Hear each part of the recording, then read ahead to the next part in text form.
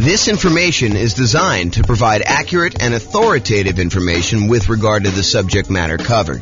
It is offered with the understanding that the presenters are not engaged in rendering legal, accounting, or other professional services.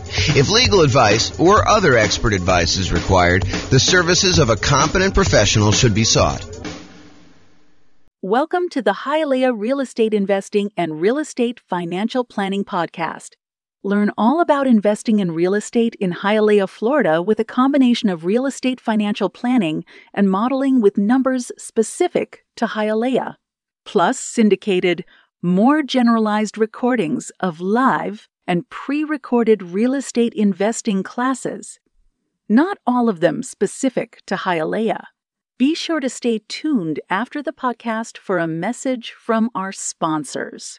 Well, good morning and welcome everyone. I am your host, James Orr, and today we have a pretty exciting class. I think this is a very practical class. This is the class where you find out my best tips for getting mortgage quotes from lenders. When you're about to go get a mortgage on a property, I think it's prudent to call around and get quotes from a couple different lenders because they do vary. The cost to get the loan vary. The mortgage interest rates can vary a little bit, probably a little bit less than costs. Although, they're related, right? Like you're paying a fee for one thing and you get a different rate based on that. So, they can definitely vary in that way too. But today we're going to go over some tips for getting mortgage quotes from lenders. I did a whole class before, like a 2-hour version of a class where we talked about evaluating and directly comparing 2 different lenders or 3 different lenders. And I walked you through how you use their kind of their good faith estimates and their kind of like closing cost estimates and what their fee structures were and try to compare them. And I showed just how difficult that process really is.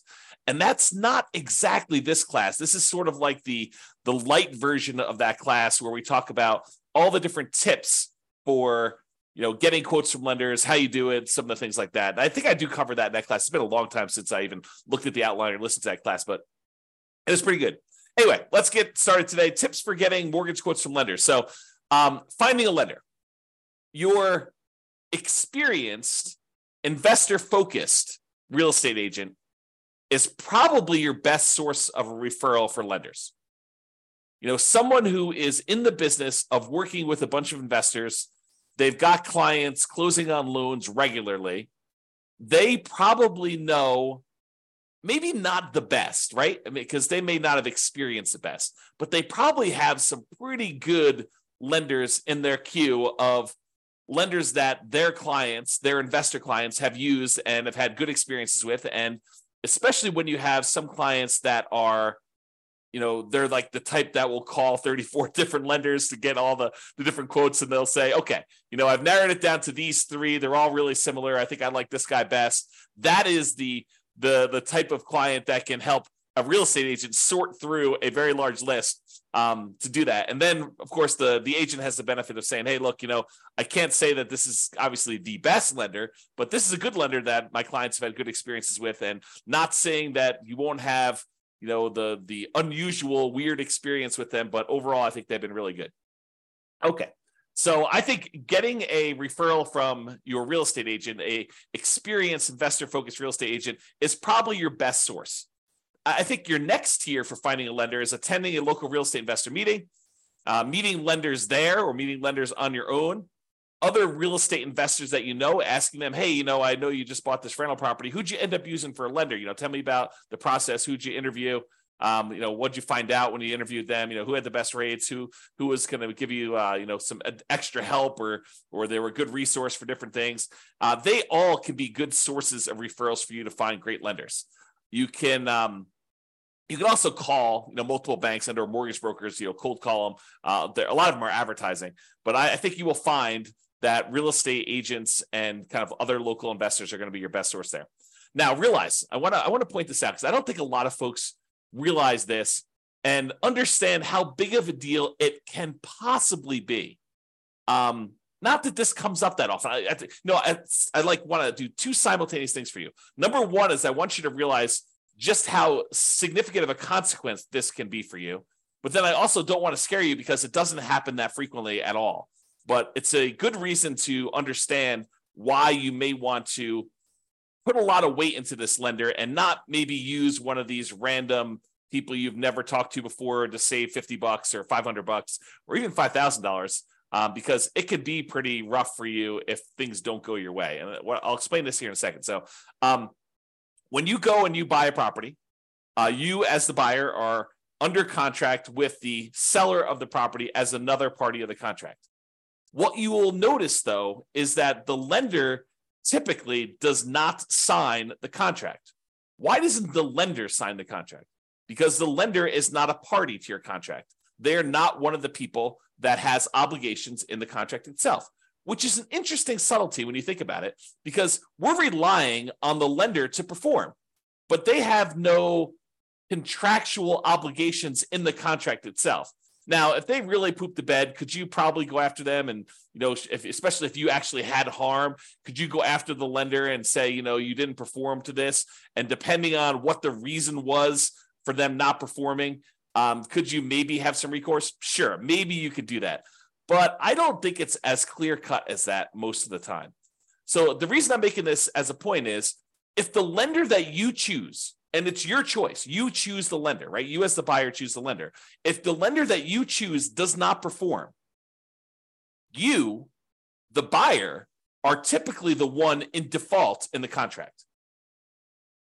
You are the one that is in default in the contract. You can't say a reasonable excuse for why you didn't show up to closing with the money is not my lender didn't perform, because you had the choice of which lender to pick. You were supposed to do your due diligence. You were supposed to, check them out, make sure that they were the one that, could get you good rates and could actually perform on the contract that you're in. You can't use the lender as an excuse for you not showing up with money.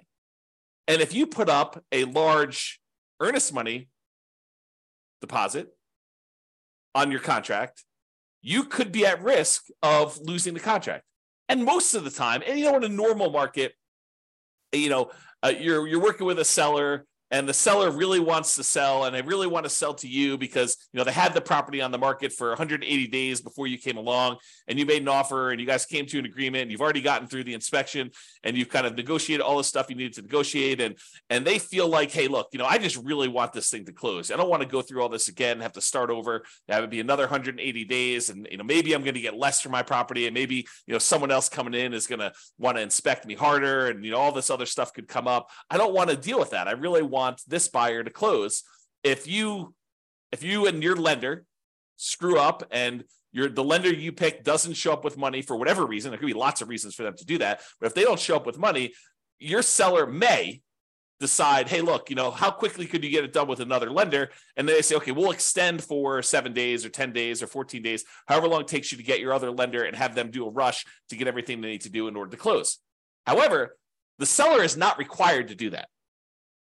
Seller is not required to do that. And imagine a different market where the seller had 20 offers, you outbid everyone else, and maybe the day after they accepted your contract, someone else calls them and says, hey, sorry, I just noticed the property. I really, really want it.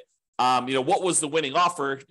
Your agent or the seller tells the new buyer, the 21st buyer that came along, what the winning offer was. And that particular seller's like, oh, had I only known, you would have offered me $5,000 more than this other guy. Well, if this one falls out, then, you could definitely have it for $5,000 more. And the guy's like, that would be great because this is my perfect property. How willing do you think the seller is in that particular case for them to give you an extra 10 or 14 days if your lender doesn't perform? I think it's less likely. And then you're out your earnest money because it's not like the earnest money, you get that back if you didn't perform, all the way up to closing. A lot of times your deadlines, all your deadlines for making sure your lender is in place and you've approved your financing, that's usually not the day of closing. That's usually a couple of days before. And it may vary a little bit market to market, depending on what is customary in your market. But in a lot of markets, it is like your deadlines, your last deadline to object on something are a few days before closing because the seller is wanting to make decisions based on you moving forward. They need to know that, hey, look, you're good. I'm ready to go. I'm showing up at closing and everything's good to go there. So realizing that using a random lender gives you a random chance of closing. That may be that they'll perform, but they may not perform. And remember, the lender is not typically a party to the contract. You as the buyer are, and you choose the lender. If the lender doesn't perform, you are in default as the buyer, not the lender. Okay. Now we have that entire separate class I mentioned on evaluating mortgages and comparing lenders. So I'm going to put a link up to that here in the show notes, or in the kind of like panel for coaching clients, stuff like that. All right. So let's talk about some tips for calling lenders. A few days ago, I covered the loan comparison worksheet. I showed a little picture of it on here, but this is a good little tool if you're going to call up your lender just to kind of, see what the different rates are. You can write them down just to kind of keep track, or you can write it down on a piece of paper. It doesn't really matter, but this is a good tool for you to be able to see what the rates are, what the costs were, what the PMI rate was, if you're doing a, less than 20% down loan, and then you can see what the payment would be for that. And you can kind of compare. So it's a good tool for doing that. So if you're going to call multiple lenders, and not every one of my clients would call multiple lenders, right? Sometimes it's a lender that they've used before, and they're like, look, they have all my stuff. I know they can get it done. A whole bunch of other clients of James's have used this, or, whatever. They know that they're going with the same one. They're not going to call 2 or 3 or 4 or 5 different lenders to do this. But I do think that there is a percentage of clients that do call 2 or 3 lenders just to kind of get a feel for what quotes are with the different lenders to try to find them. So if you're going to do that, you're going to call lenders and try to compare quotes, ask for the rates, and do that on the same day. You cannot do a valid comparison if you call one lender on Monday, one on Tuesday, and one on Wednesday. It's not the same. Rates change every day. So you can't compare Monday's rates to Tuesday's rates, or Tuesday's rates to Wednesday's rates.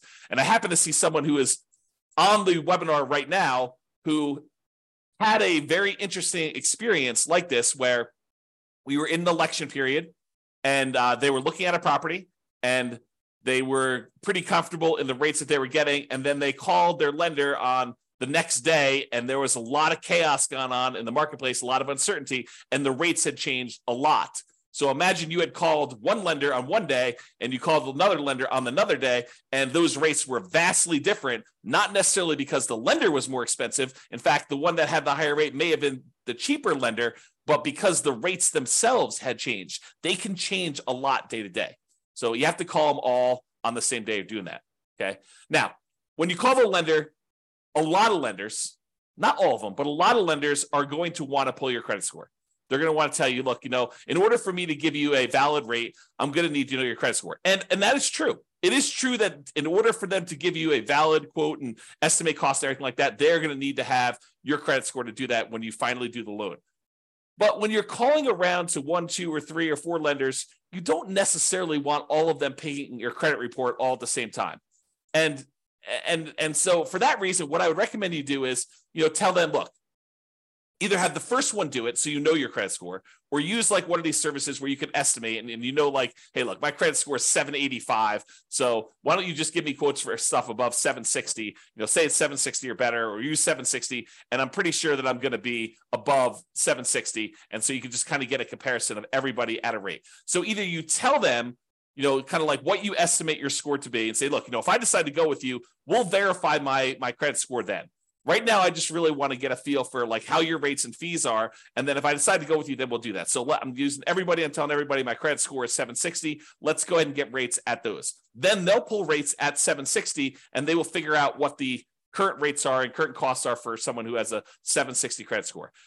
In general, I only let the lender who is going to actually do my loan pull my credit, partially because I lock my credit down. I don't want to have it open at this period of time either. Okay. So only the one that you choose. If you don't know your credit score, have your first one pull your credit if you want to do it that way. And then maybe you have it pinged twice, which isn't going to be that big of a deal. The credit reporting companies, they understand when you're shopping for things, sometimes you'll have more than one soft pull on your credit for that. Okay. So tell the others that you're calling when you're doing the comparison what your score is. And if you decide to use them, you'll have it pulled then. Then ask questions that are important to you. And I'll give you some ideas of questions on the next couple slides of things that you may want to ask. Now, I want to warn you. You really don't want to go and interrogate your lender. You don't want to go and say, tie him to a chair, put the little bag over their head and waterboard them and say, answer these questions, answer all of them right now. And you don't want to do that. You really want to ask the most important questions that you have for your lender and to get the information you need to be able to make a good comparison. And I think what tends to happen is we tend to ask more questions to the lender that we are likely to choose. If you get quotes from the lender and the rates are like much higher than everyone else, you can ask like 1 or 2 or 3 qualifying questions, but you're really just sort of almost being polite at that point. Really what you want is the one that you are going to pick. That's the one you're sort of verifying all the different stuff with to kind of move forward. Also, rates aren't everything. Rates and fees aren't everything. I totally would be willing to pay a small premium for someone who is going to be much easier to work with, much better to communicate with, maybe add some value in other ways, like helping me improve my credit score, although my credit score is fine. But, if I had some credit blemishes and they were kind of skilled in that area, that is worth some fee. Is it worth, paying 0.5% more on a loan? Probably not. Is it worth $500? Probably. Is it worth $1,000? Probably. $2,000? Yeah, maybe. I think depending on what it is, sure. But I think you need to find like where your comfort level is and what you're willing to pay for. You're not just paying and trying to minimize everything. You're not trying to save and squeeze every little last penny out of the deal. I think that's a penny wise, pound foolish approach to doing this business. Okay. Will they go the extra mile to help you get approved? I've definitely had lenders who have gone to bat for clients in the past with underwriters kind of fighting for their case and their situation. I've also had lenders in the past where we've had some really unusual, wacky things going on with appraisals where they have eaten appraisal costs, some very expensive appraisal costs in some cases, because they wanted that client as a repeat client long-term because they know that they were going to buy a lot of properties. Okay. So just realize that it's not always about minimizing price. All right, let's talk about some of the lender questions just to give you some like tips for when you're calling a lender and you're asking them some stuff here. So one of the things is, what expertise do you offer for putting the financing together? So tell me about your experience, like what sets you apart? Like why are you different from everyone else? And let them kind of talk about it. Let them kind of sell you on why they should do business with you. And then maybe ask them, do you know specifically about financing programs for nomads? I think that most lenders are not going to know what the nomad strategy is. So you may need to educate them. But if they tell you it can't be done, that may not be your lender because it definitely can be done. So you may want to ask them, say, look, here's my plan. This is my strategy. This is what I'm thinking about doing. I'm going to buy a property as an owner occupant. I'm going to move into the property. I want to put, 3.5% down and buy a duplex, triplex, or fourplex if I can. Or if I buy an owner occupant property, maybe I'll put, 5% down or 3% down for the conventional loan. Or if you're, a veteran, you do 0% down, or you're going to buy a rural property, you do 0% down. Tell them what your plan is for doing the first property, and then say, look, I'm going to live there for a year. Is the requirement for people to do an owner-occupant property for them to live in there a year? If they don't know the answer to that, that could potentially be, a small, not a red flag, but like a dark yellow flag. I don't know how to describe that. A little mini warning, right? Like hey, they don't know what the owner-occupant requirement is for loans, so they may need to look that up. And if someone's never done it before, but they still have great rates, maybe you're willing to train them, work with them. Who knows? But you sort of ask them, so look, I'm going to do this. How long do I need to live in the property? You have to live in the property for a year. Okay, great. So after a year, can I take that property, convert it to a rental, buy the next property as an owner-occupant, put 5% down conventional on that one, use the rent that I'm getting on the property that I'm moving out to help me qualify for the loan, and buy the next property and repeat this process and have them explain to you how the loans work and whether or not you can do that strategy. Get all of your questions about whether they can do the nomad strategy and how it works and how they think about it from them. They are the ones that are going to be your partner. I'm using partner in quotes because they're going to be providing you 95% of the value of the property. They're going to loan you that money, usually for 30 years at a fixed rate interest rate. And usually the interest rate's pretty low in comparison to just things in general. So, they're going to be partnering with you to loan you, in some cases, millions of dollars. You're going to go do $500,000 properties. They're probably loaning you $5 million. So pretty serious. So just ask them about, financing programs for nomads, ask them to get some clarity on like how that works, what the kind of hangups would be, maybe even if you know that you're going to use them, don't do this with the people that you're not going to use. But if you're going to use them, they say, hey, let's walk through my situation and let's see what it would look like a year from now when I go and convert this property to a rental. Let's see if I'll be able to qualify. What's my debt to income ratio look like if I hypothetically bought this property and then a year from now I'm getting this amount of rent? Will I be able to qualify for the next one? What do I need to do? How do I need to change things? That's what I'm talking about adding more value than just price, right?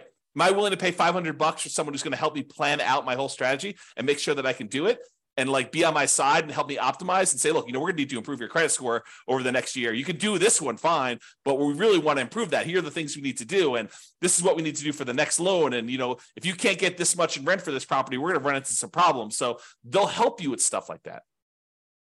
And then ask them, what are the current rates for owner occupant loans? If you're going to do a nomad or house hacking strategy or something like that. If you're not going to do owner occupant, house hacking, nomad type strategy as an investor, ask them for investor loan rates. What is the rate for 20% down? What's the par rate? No points. And what is it for, someone with a 720 credit score, 725 credit score, 760 credit score? Okay. What's the difference between 20% down and 25% down today? Get ideas from that. Okay. What are the current rates? And then how many loans can I get as an investor in my own name? And then if you are married and you're thinking about doing more than 10 or whatever the current loan limit is, ask them about loan planning for me and my spouse doing different ones. What if I do one and my spouse does one, then I do one and my spouse does one. And, do we have to have separate tax returns? And, it's not unreasonable if they don't know the answer to say, can you check with the underwriter that you guys use and get back to me? I don't think that's unreasonable at all. You're not doing that for a lender you're not going to use. You're not going to do this as your first pass, but when you start digging deep and you're talking to a lender, asking those questions, I think, become important. Okay. What type of documentation will I need to process the loan? Especially important if you're a self-employed person, because I think that varies a little bit more, but you want to find out from them what type of documentation will you need. Did you have any unusual situation happen to you? Did you just change jobs? Did you just get a promotion? Did you switch companies? Did you have a long period of unemployment? Stuff that could be a factor for you, ask about those things. Okay. I think yesterday or the day before we talked about the common things that lenders will ask for when you go to get a loan, but use that list and verify. What type of down payment will I need to buy a property? If you don't know the answer to these things, if you haven't watched all the financing classes, ask them questions about can I do a nothing down loan program? Do you have down payment assistance programs I could use for buying my first property or second property? Can I do a VA loan? I'm a veteran. Do I have, what do I need in order to do that? What do I need in order to do a rural property USDA loan? Or, what about this 3% down conventional or 5% down? But ask them, if you don't know the answers, ask them for the different loan types and get clarification on, what's the difference between these? What's the difference in rates? What's the difference in that? That's part of what that spreadsheet, the loan comparison spreadsheet, is for. It gives you spots to kind of fill in the blanks, but they may have additional loan products that I don't know about right now, or that have changed since I did this class, or, that they just have specific access to. It's unique to them. Okay. So what about fees and team? So about fees, how do I pay you for your service? And in most cases, they're going to tell you, look, you pay this sort of fee when I get the loan or whatever it is, or in some cases, they may charge you an upfront fee or whatever they're doing, but understanding how you pay them for their service and what the fees are, I think it's important. Is there a fee on loans that are closed? I think that's a common way that they get paid. And what is the fee? Is there a fee? It's not written down here, but is there a fee if I don't close? What if I get to the point, we go through, we get an appraisal done, and maybe this particular lender does not have you provide a credit card to pay for the appraisal up front. Maybe they actually pay for the appraisal and they just charge it as a line item on closing. Some lenders do it that way. Most lenders, especially most independent mortgage brokers, will ask you to put your credit card in and pay the appraiser directly. Although maybe that varies a little bit market to market. That's something I don't know. But I think that some mortgage brokers, especially around here, will have you pay for the appraisal with a credit card outside that. A lot of the credit unions, for some reason, they don't charge you for the appraisal up front. They'll just charge you at closing. And one of the weird things about some of the credit unions around here is if for some reason you end up not closing on that loan, a lot of times they'll eat the appraisal. They won't charge you for it. But I don't think that's mostly true with different mortgage brokers. So understand that. Ask them, what if I don't close on the loan? What if I get, a week before closing and something happens Are there any fees I need to pay you? Understanding that if that's really important to you. It rarely comes up, but it could come up. Is there an upfront fee? Ask them that. Is there a minimum fee percentage and or dollar amount? If so, what is it? Some of them will tell you, look, if you're doing these really small loans, it's going to be more expensive than doing like a $500,000 loan because I'm getting paid a percentage of the loan amount. So if you're coming in there and you're buying a $500,000 property and you're putting, 80% down, you only want to get a $100,000 loan, that may be more expensive. What happens if I end up not doing a loan with you? Talked about that. Team, do you have any assistants or staff that work with you that I will be interacting with? You would be surprised. Maybe you wouldn't be surprised, but I think you would be surprised how many kind of setups are such that the loan broker that you talk to, their sole role is salesman. They are out there shaking hands, kissing babies, meeting people, attending meetings. They're the ones that are going out there and generating the business. But once you decide to do the loan with their team, you never hear from them again because they're not the ones doing the loan. They're out there still going to meetings, meeting people, drumming up business, and they have a team of assistants that handle the loans. In some ways, it's sort of like, it's not exactly, but it's very similar to how I worked as a real estate broker. There's a team. It was me and my wife, Tammy. And for the most part, if you wanted to go see a house, most of the time you would see me. I was out there teaching classes. I was there having lunches with investors. I was doing all that different stuff.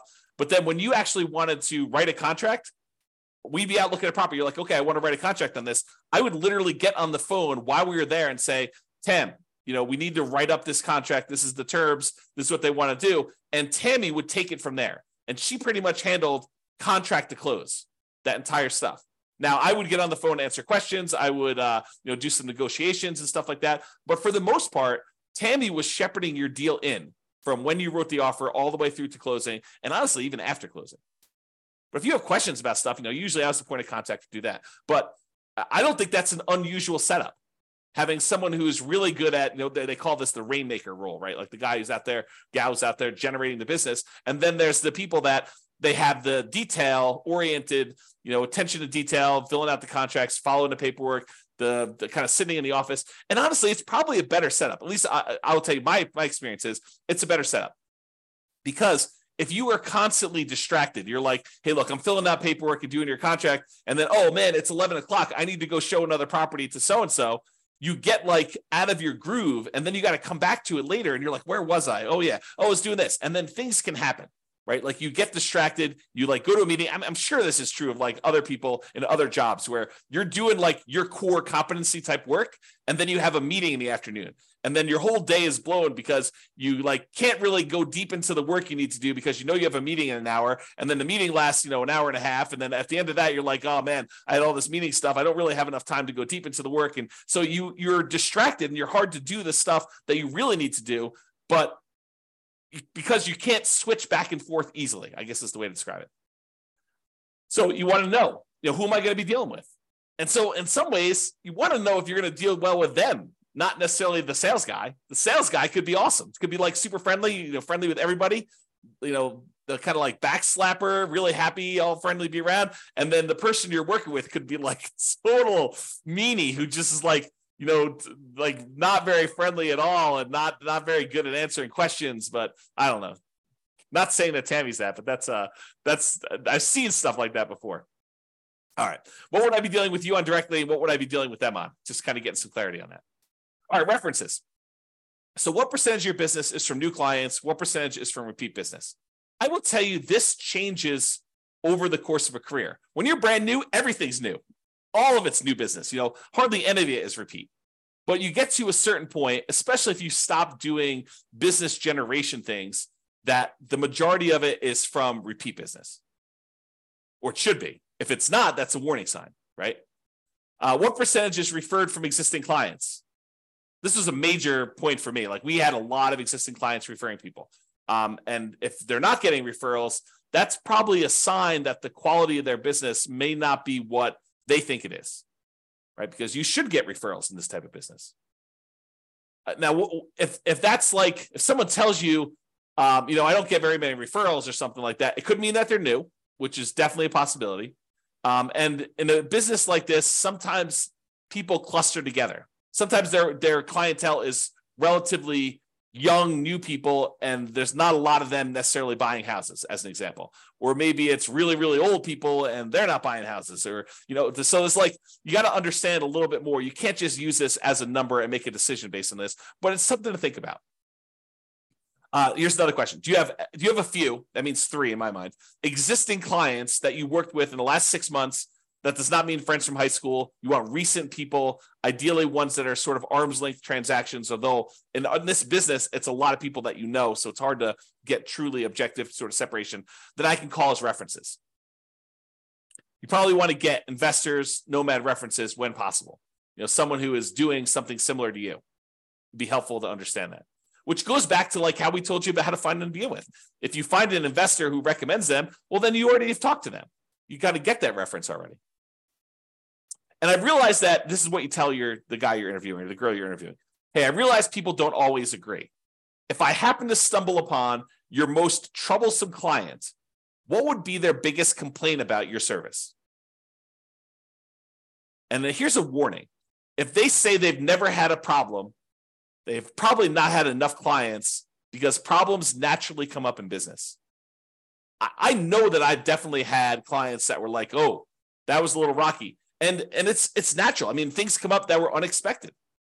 And I don't always cater to what everyone thinks things should be like, right?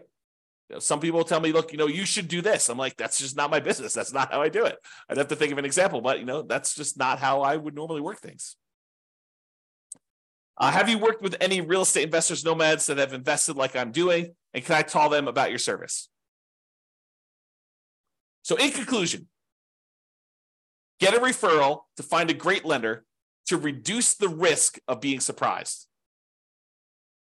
That's really what we're talking about. We want to reduce the chance. It's not saying that you will never be surprised, even with a known entity, right? I have a saying, and I'm not sure if it's 100% true, but I think every service provider goes lame at some point.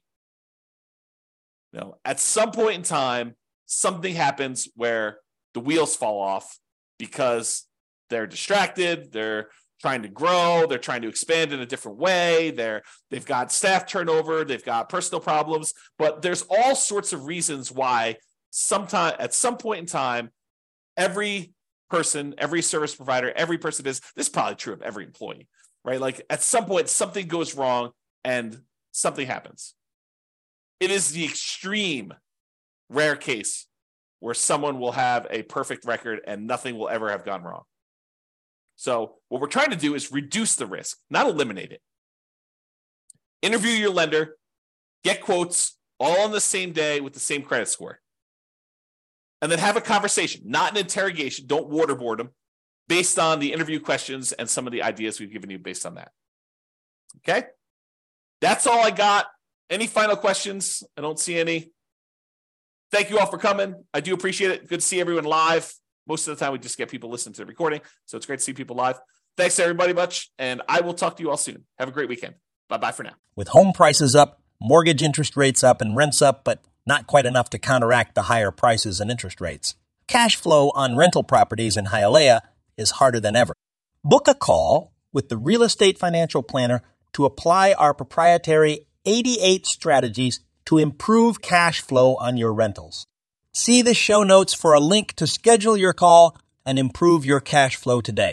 If you're a real estate agent, lender, or professional in Hialeah that wants to help our real estate investor listeners, consider reaching out to learn about collaboration opportunities with this podcast. We'd love to add more value to our listeners by having you assist our investors buy, sell, and finance their real estate investments. See the show notes to schedule a call to discuss collaboration opportunities.